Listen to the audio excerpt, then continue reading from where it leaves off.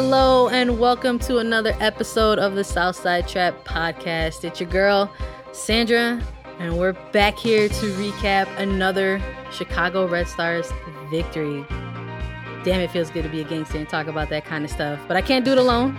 You never do it alone, so I invited my friend, homie, and colleague, Claire Watkins, aka the Scam Originator. Claire, how you doing tonight? Doing great. I love talking about wins. I'm here for wins.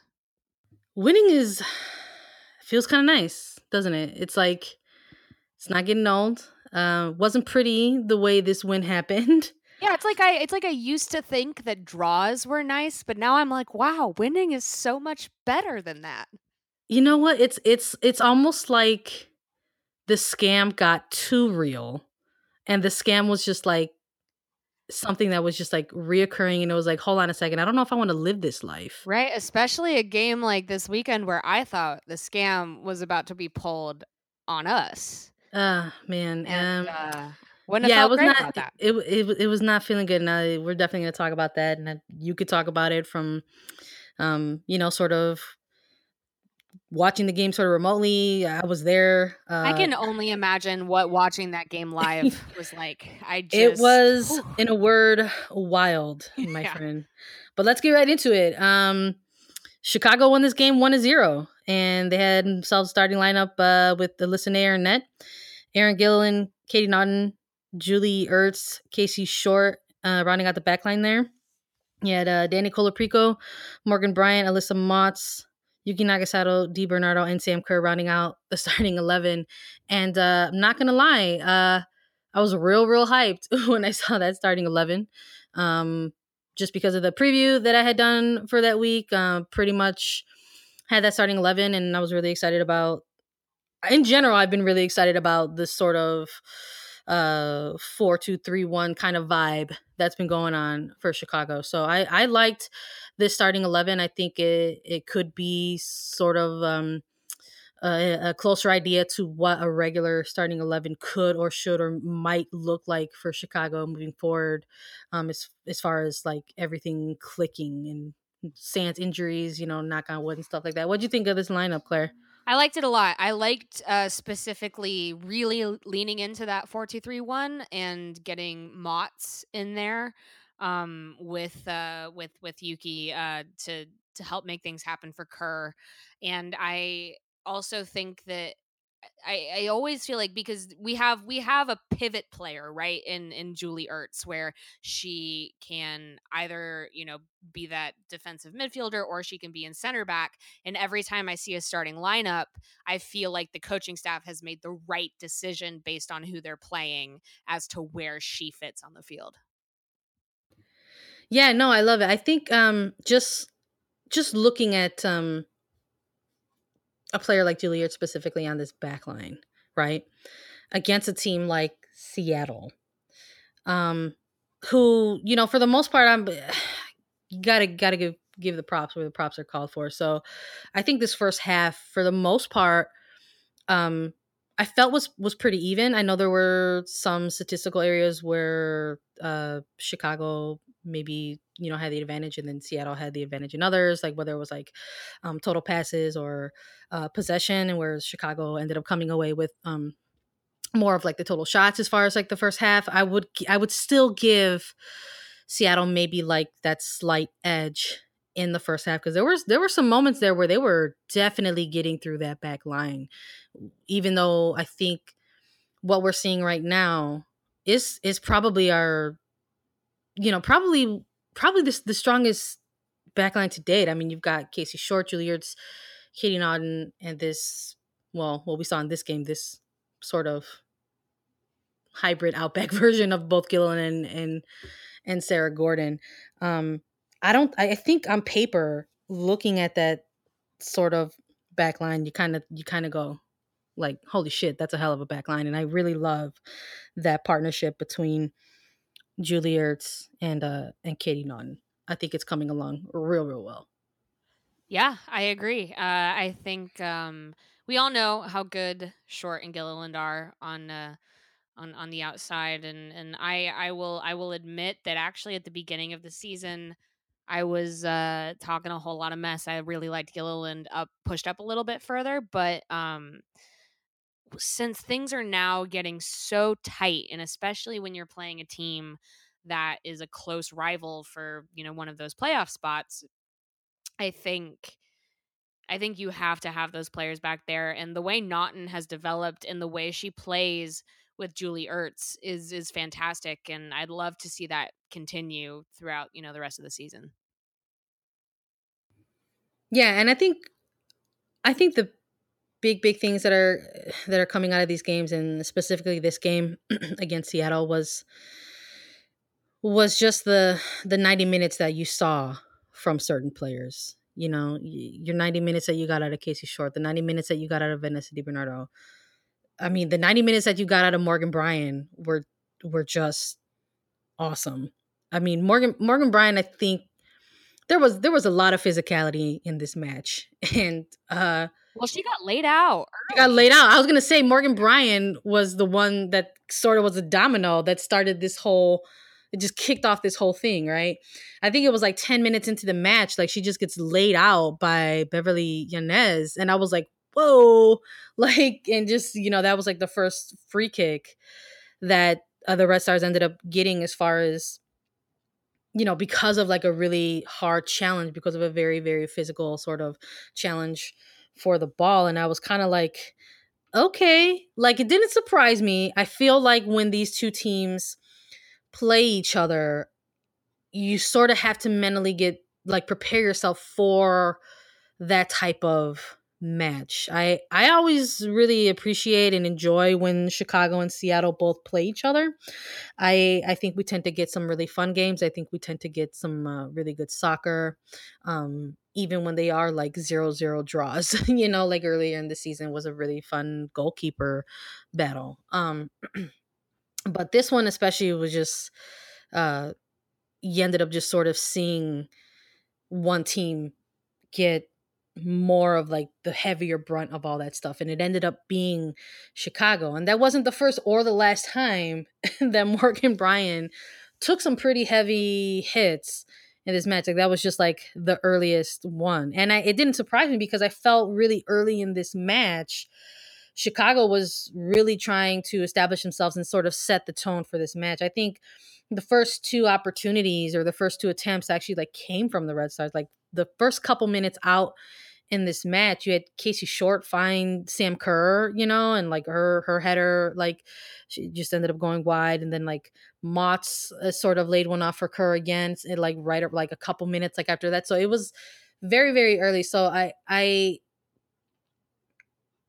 just felt like, even though like Chicago was trying to set that tempo, and I feel like Seattle was trying to counter that and just try to disrupt that, and you saw that physicality sort of come in really early, whereas like maybe you would think that kind of physical play would come in gradually or a little later into the game. It started to happen very early, and I think it's because Chicago sort of kind of came out of the gate and was just sort of trying to establish themselves. And I think all that stuff kind of came to a head I think it was right around the 35th or 36th minute, um, when all of a sudden you saw Sam Kerr was fouled by Jess Fishlocks, and she was issued a yellow, and Chicago was given a free kick right outside of the box there. Pretty good position.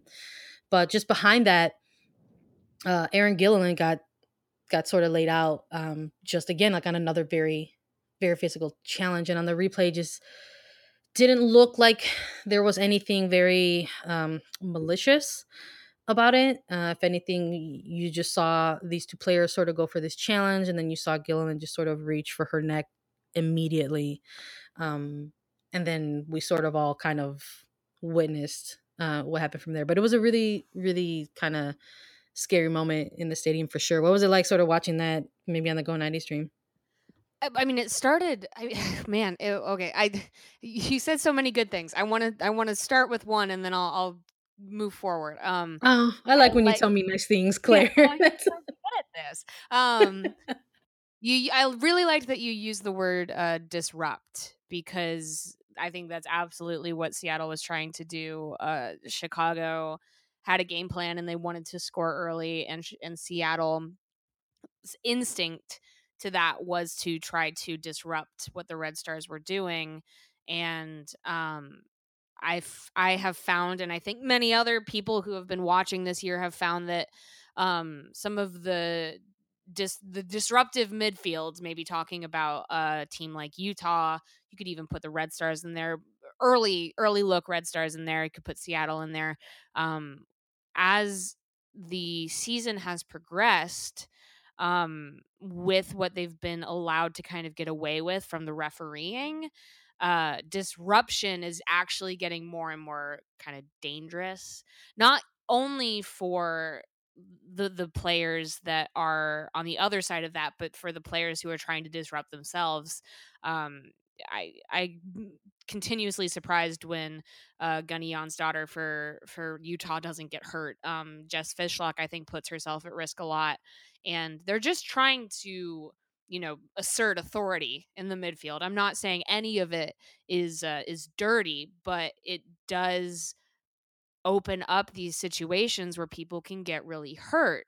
And specifically in, that 30 to 45th minute span in that game, uh you had tackles starting to get a little bit more aggressive from Seattle's side. And yeah, and then to go from there, watching it on the stream, the hard part about watching these games, especially on the Go 90 streams, is you don't see a lot of the off the ball stuff.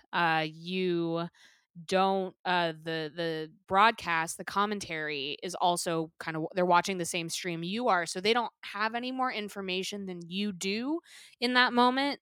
And then so the primary emotion is generally more just one of confusion, because you didn't see what happened, you don't know what's going on, it looks serious but you don't know why, the commentary doesn't know why. And so obviously what I do there is I switch over to social media, and I was just reading what you and John Halloran were saying on Twitter, and it sounded like it was very, very serious. So from that respect, I'm like, oh, I have now just been informed how scary this situation is, and I am Yeah. therefore reacting to it like later. I can't even front. This team is celebrating their 10th year in existence, right? And as far as NWSL, the team is 6 years old in the NWSL, and I can't. For people who don't know, I haven't been covering this team um, professionally, like on a journalistic level, for the 6 years that they've been in the NWSL. I've only been, this is my third season covering this team. I cannot I cannot remember a more tense, stressful, situational moment in Toyota Park than what was going on in the 37th minute in that first half. It was absolutely unreal. It was highly emotional, and at points got real stupid, for lack of a better word, just because of sort of the chaos that kind of ended up happening during it, actually.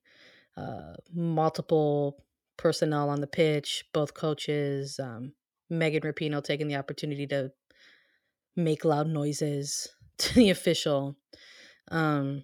Just very, very intense. And I mean, we're talking about, Jesus Christ, you had Taylor Camone bleeding, having a lung contusion.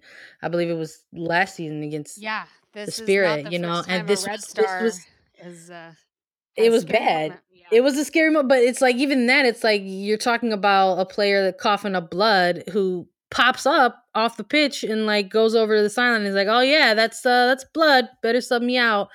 And even then, it was just like, it was just a sub was made, and then that was it, and blah. And so you're fast forwarding like to this moment, and it was just like very, very intense. I think the fact that it was uh uh what people were assuming at that time was a neck injury, you know? Um, and you don't have any information about that at that time. It's just Yeah, all and in the moment. And then all people this, kept repeating that the big thing that I just remember like seeing was that she wasn't moving. People were like she's not moving, and when and I'm sure that was the case, but when someone isn't moving, you don't know if it's because they can't or if it's because they've been told not to. right, been And instructed not to so move. Yeah. exactly. So you're just like you know what you're seeing, but you don't necessarily know why. And I think also we talk all the time uh like you as a viewer know it's bad when the player knows that it's bad, right? Like Yeah. Amy Rodriguez when she blew her ACL, or even Kelly O'Hara when she did her hamstring again a couple weeks ago. They knew it was bad. And so therefore you know it's bad. And so in that respect, it seemed like the concern around Gilliland was because she was very freaked out. And so that is very scary too. Yeah, and it was just very intense. I can't recall a moment where I think when a player goes down with a huge injury like that, and you see coaches come on the pitch to check on their player, that's not uncommon. But I think something that just sort of elevated or just sort of heightened the emotional aspect of that moment was just the fact that there was family that ended up being on the pitch at one point in time over the PA system. They had a announcement for her fiance to meet, to go meet at a specific gate, to depart, Oh, via the ambulance. It was very, very yeah. intense. I think, um, it was just, yeah, it was just a very, very scary moment, and it's very scary. And then you're sort of at the same time having to. You're trying to report on it as best you can, and you're sort of receiving information on the fly, and And you still have uh, 55 more minutes of soccer and you still left. have a So ton of you soccer not to play. play It any more was like soccer.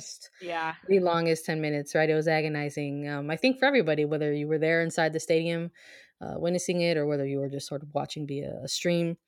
Um, but it ended up happening before we end up recapping the rest of this game. And it ended up being that a lot of it was, due to, just precautionary measures that, after that incident, Gilliland was immediately, transported via ambulance, to a local hospital. And then it ended up coming out that the update was that, she was evaluated for a cervical spine injury, but that they ran plenty of tests, and that they ran x-rays, and that everything ended up coming back normal.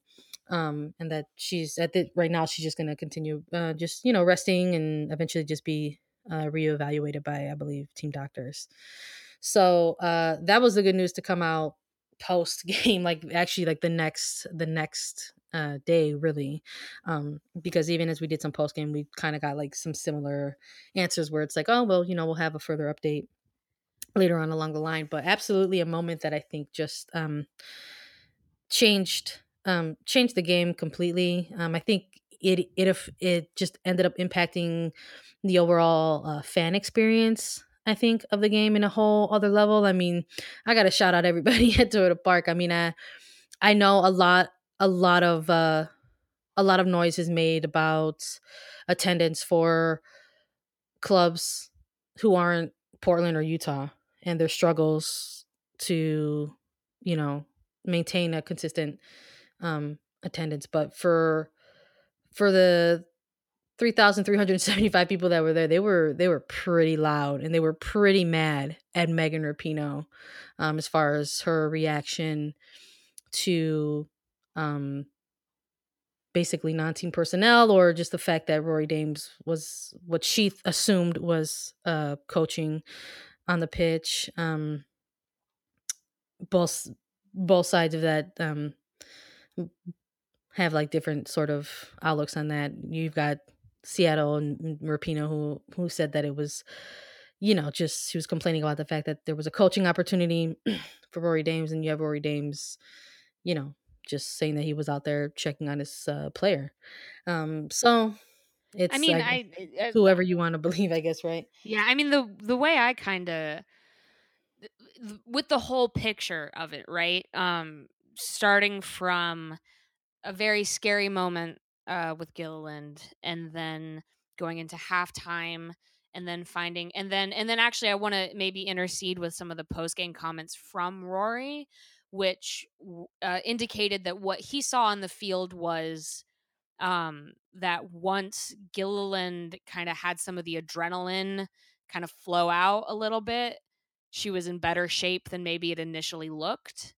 Um, and I guess if him having the ability to relay that information to his team at halftime is coaching, I guess that's coaching. But I also think that um, it's you can't really have a problem with that Yeah. piece of information. Like, I'm sorry if you thought that that gave Chicago an edge, that their teammate wasn't seriously injured, but Like, no, I don't want you to comfort these. right, like you I don't don't want you to want to comfort tell the them, you remaining don't want. players on your team. I mean, if he doesn't know that she's gonna be okay, he can't tell them that she's going to be okay. Yeah. It's yeah, Yeah, it's rough. It's like, you know what? It brings into this whole other conversation of, it's like that whole idea of like gamesmanship, with like the timing and the place of it all, and it kind of brings all that to light. And we talked about that in post game, but I think that moment just I think ultimately it just absolutely, absolutely changed the rest of the game going forward. You had 9 minutes of stoppage time once Skillen was, secured and carted off and transported to the hospital. Sarah Gordon ended up subbing on in her place. Then talk about just like a hell of a card to be drawn at that moment where you're just kind of like, okay, yeah, put me in, coach. This is not a highly emotional moment at all. So kudos to Sarah Gordon for just getting in there and doing her job. And both teams, I think, just trying to play out those 9 to 10 minutes and just pretty much be able to get into the locker room and just get into halftime and just sort of regroup. And I think we ended up seeing just a hell of a match in that second 45, honestly. Just a continuation, I think, of the tempo that both teams were trying to play. I think there was a lot more um, back and forth. I think there were plenty of times where it looked like Seattle was going to score. There were a few times there where it looked like Chicago was going to. Um, it all kind of again came to a head. I believe it was like in the 62nd or 63rd minute where you had Danny Colaprico just get laid out. There was a collision. Both players looked to be going for the ball. I believe it was with Jess Fishlock. And both of these players are, let's just be real. Both of these players are not very tall, right? but they But they jump real good. jump pretty high. They both got some hops, turns out. They can both get up there, and it looked like Colaprico's head and the shoulder of like just ended up just sort of colliding, and it was a big like full contact in the air, and it was not a pretty landing. That's a long way to fall down when you got those kind of hops. And so it was just another moment where people were just kind of like, oh no, like, you got to be kidding me. And it was another moment where Chicago had to use a substitution due to a significant injury like that. And for Danny Colaprico, her coming off was definitely more, I was told it was definitely more precautionary as far as, to follow the appropriate concussion protocols. So they, after talking to her a little bit after the collision, they were like, okay, no, you're gonna come off. And then Michelle Vasconcelos was the player that subbed on for Danny Colaprico in the 66th minute. Yeah, I mean, to use like very rudimentary, awful, dated language, Danny Colaprico she got her bell rung, you know? She got the wind knocked out of her. That's what they say in like American football all the time. Got their Mhm. bell rung. So they Yeah. need to, take some Yeah. snaps off. But like, if you're an actual human being who knows things about the body, that means that she probably should leave the game, even if she, passes concussion protocols. So, I'm glad that they pulled her. And I agree that at that point both teams looked dangerous, but they looked almost just as destined to another scoreless draw as they did for someone to find kind of a breakthrough. And Colaprico is way more important than, the final half hour of that game. And so I thought it was cool that they pulled her. That was the right thing to do. Yeah, no, agreed, absolutely. And I think you actually hit on something really important there. How it looked, almost, and not even looked, but definitely felt like the vibe just sort of felt with the soccer that we were watching from both of these teams on this pitch, that I wouldn't have been surprised if it was a 0-0 draw, which was funny because of the predictions that you and I had going into this match. We're like, there's going to be goals this match. Yeah. It's going to happen. Like, someone's going to, like, win. Like, maybe it'll be like a 1-1 draw. Maybe it'll be like a 2-2 draw. Or maybe, like, someone will win 2-1, and it ended up being something completely different. Like, there was no way anyone out there could have predicted what was going to happen during this match, but just high emotions all the way down the stretch, and they just absolutely hit their peak when you had Michelle Betos take this goal kick. Oh man, we're about to talk about it. We're going to talk about this because I think people need to recognize, you better recognize, because if you don't know, now you know. Yep. Yuki Nagasato is the damn shark boss, and you better pay your respects, because she was just there waiting and just poached this very, let's be real, it was a very poor distributed ball, and just nails this perfect header of a pass, lays it off to Sam Kerr, and Sam Kerr was just not going to miss on that goal. You just saw it in her stride, and the way she took that touch, because there's been a couple moments where Sam Kerr has had some wide open looks on net and the net gets too big and she's kind of missed it, but not that night. And it went right into net. And I got a little nervous because I know that Sam Kerr, when she came back from qualifiers, I know there was a struggle with a bit of a shoulder injury. And for people out there who keep asking or talking about it, and that's kind of like getting a little bit old, but Sam Kerr has already like gone out there on record and has said that the backflips are probably postponed for a while, y'all. Like, she's got some shoulder, I had a shoulder issue. Like, that's probably not going to happen for. Let her live, y'all. So that rang in the back of my mind. And I'm not going to lie, when that goal went in there, I almost thought we were going to get a backflip because Sam Kerr she went so hard. She was running so hard. And I'm like, oh Lord, she's getting a running start. But she ended up just opting for the righteous fist pump of emotion. And you can just, it was just like the noise that came out of everybody in that stadium was phenomenal. And it was just quite the goal. Yeah. Oh man, everything about that goal was so good. First of all, every Rain defender was drifting towards Yuki, which was perfect because she notices everything. And she saw Kerr with space, and oh god, that header was so perfect. And then Betos, I thought, moved a bit. Like, if you watch that goal in slow motion, I don't want to take anything away from Kerr because it was the perfect shot, but it was savable. But Betos moved like she knew that she'd messed up, and all it was just going to take there was for Sam to have a cooler head, and she did. She just passed it right into the goal. And yeah, like the emotion, even just in one, righteous fist bump, you could tell how much that whole team just needed to let the pressure out of this game, and that did that immediately, and it was awesome. It was pretty awesome. And I think you and I can both agree that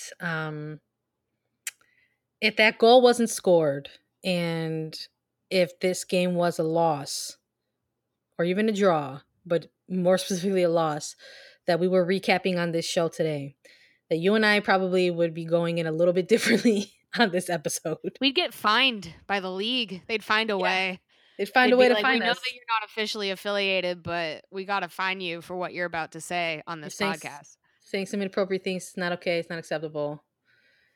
Yeah, but it's Yeah, it was just talked about like an emotional game. You just saw it all over their faces, right? You know, and I think to Seattle's credit, this was an 87th minute goal, right? And just considering the tone of the game and the tempo of the game at that point,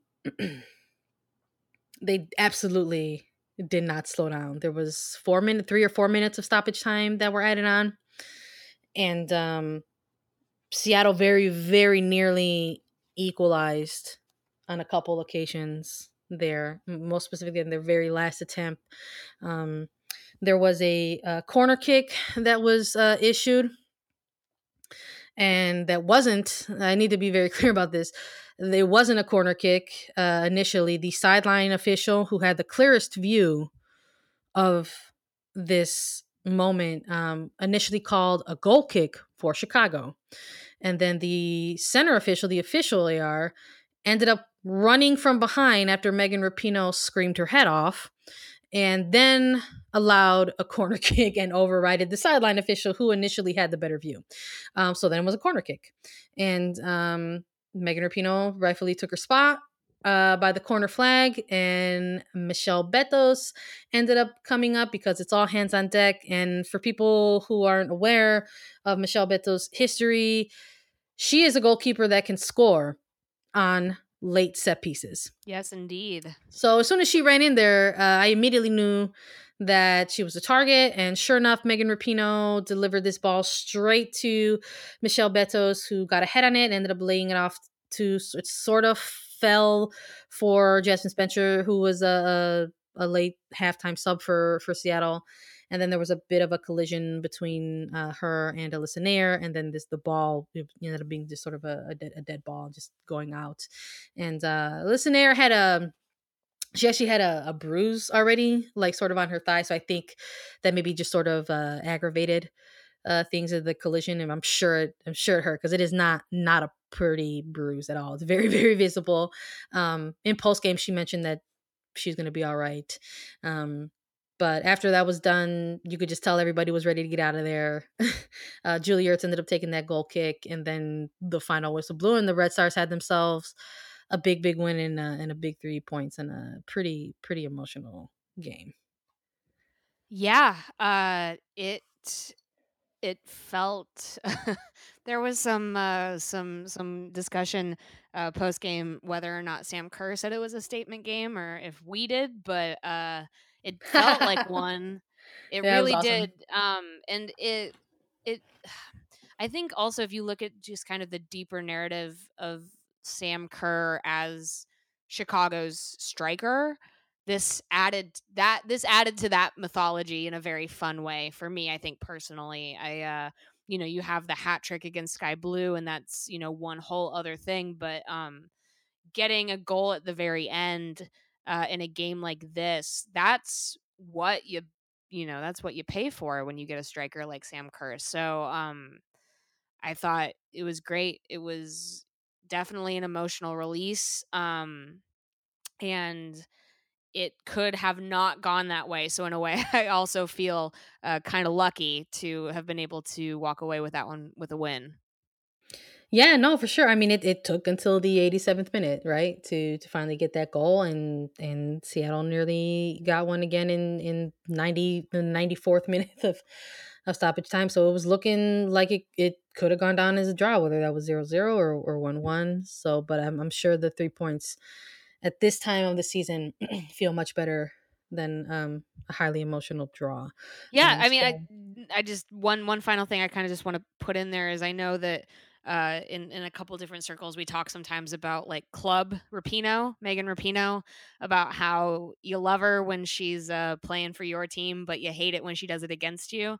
And she's had games that work better in that respect against the Red Stars. I remember it was it was either 2 years ago are or you last talking year. about the two penalty Penalties, game? Oh, 2 that penalty was games, yeah. so Yeah, annoying. the 2 penalty game. I'll never forget that. Oh my god, it was Yeah. so annoying. I was like, Yeah, "Really? 2 PKs?" 2 Yeah. PKs. Yep. Um, and, uh, and so I think you saw some of that, this weekend. I obviously don't take it personally, but, especially when you have a game where there is like a serious injury.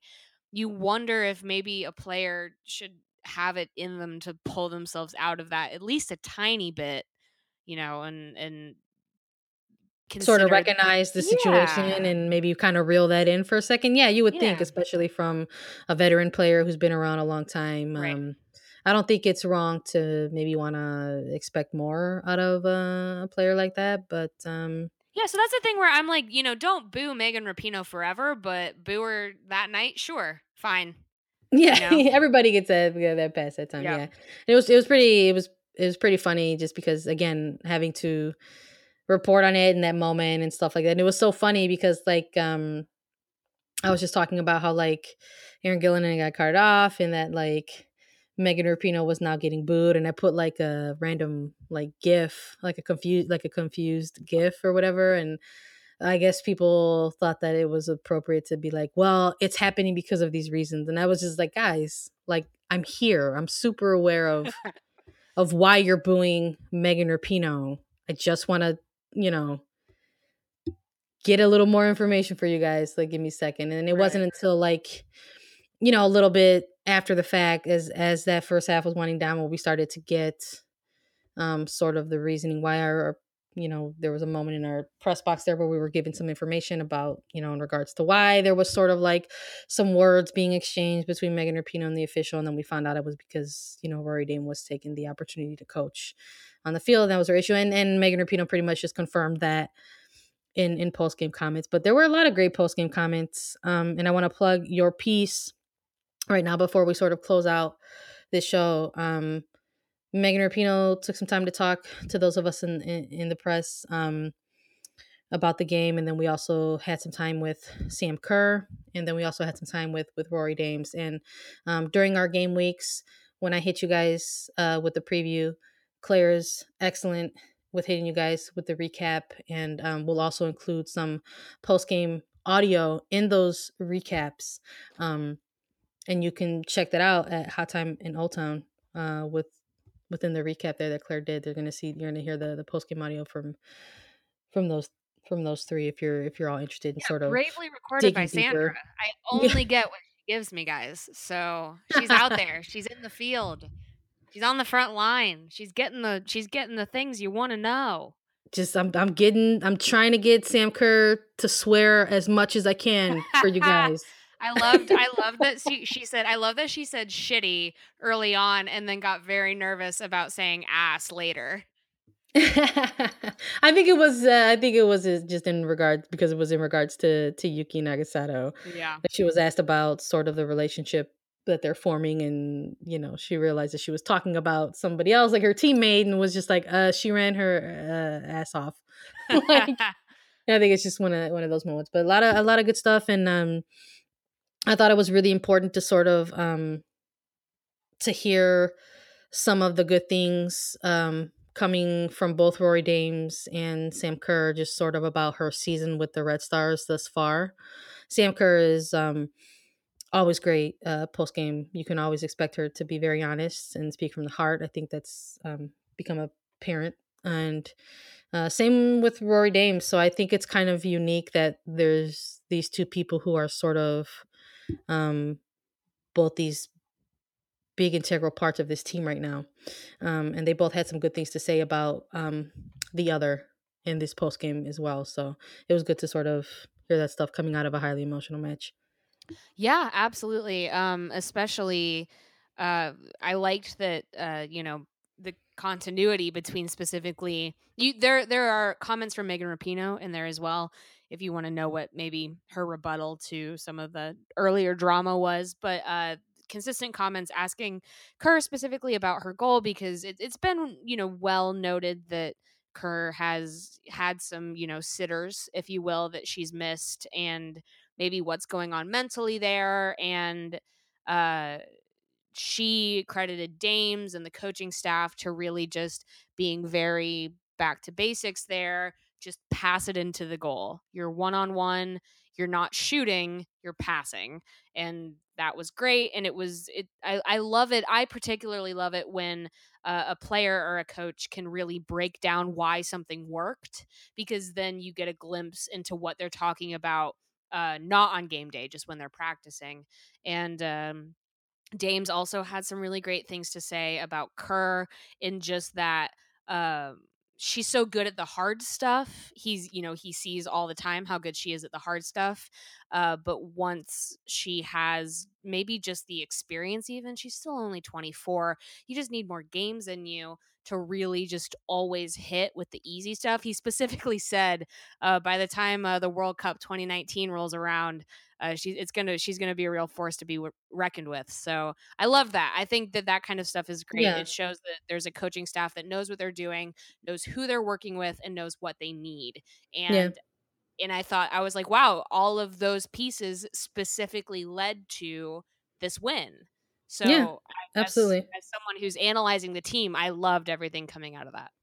Yeah, I thought the post game stuff coming out was just as important, sort of, as what we were seeing unfold on the pitch over the 90 minutes. So yeah, good stuff. And everybody, please take the time to check it out over at hottimeinalltown.com.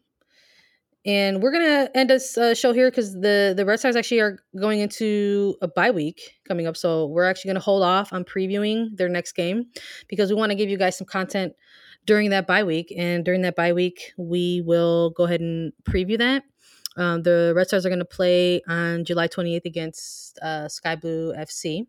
And in between all that, it'll probably also be a combination of previewing that match and sort of talking about the Tournament of Nations coming up. So there will be a roster drop eventually.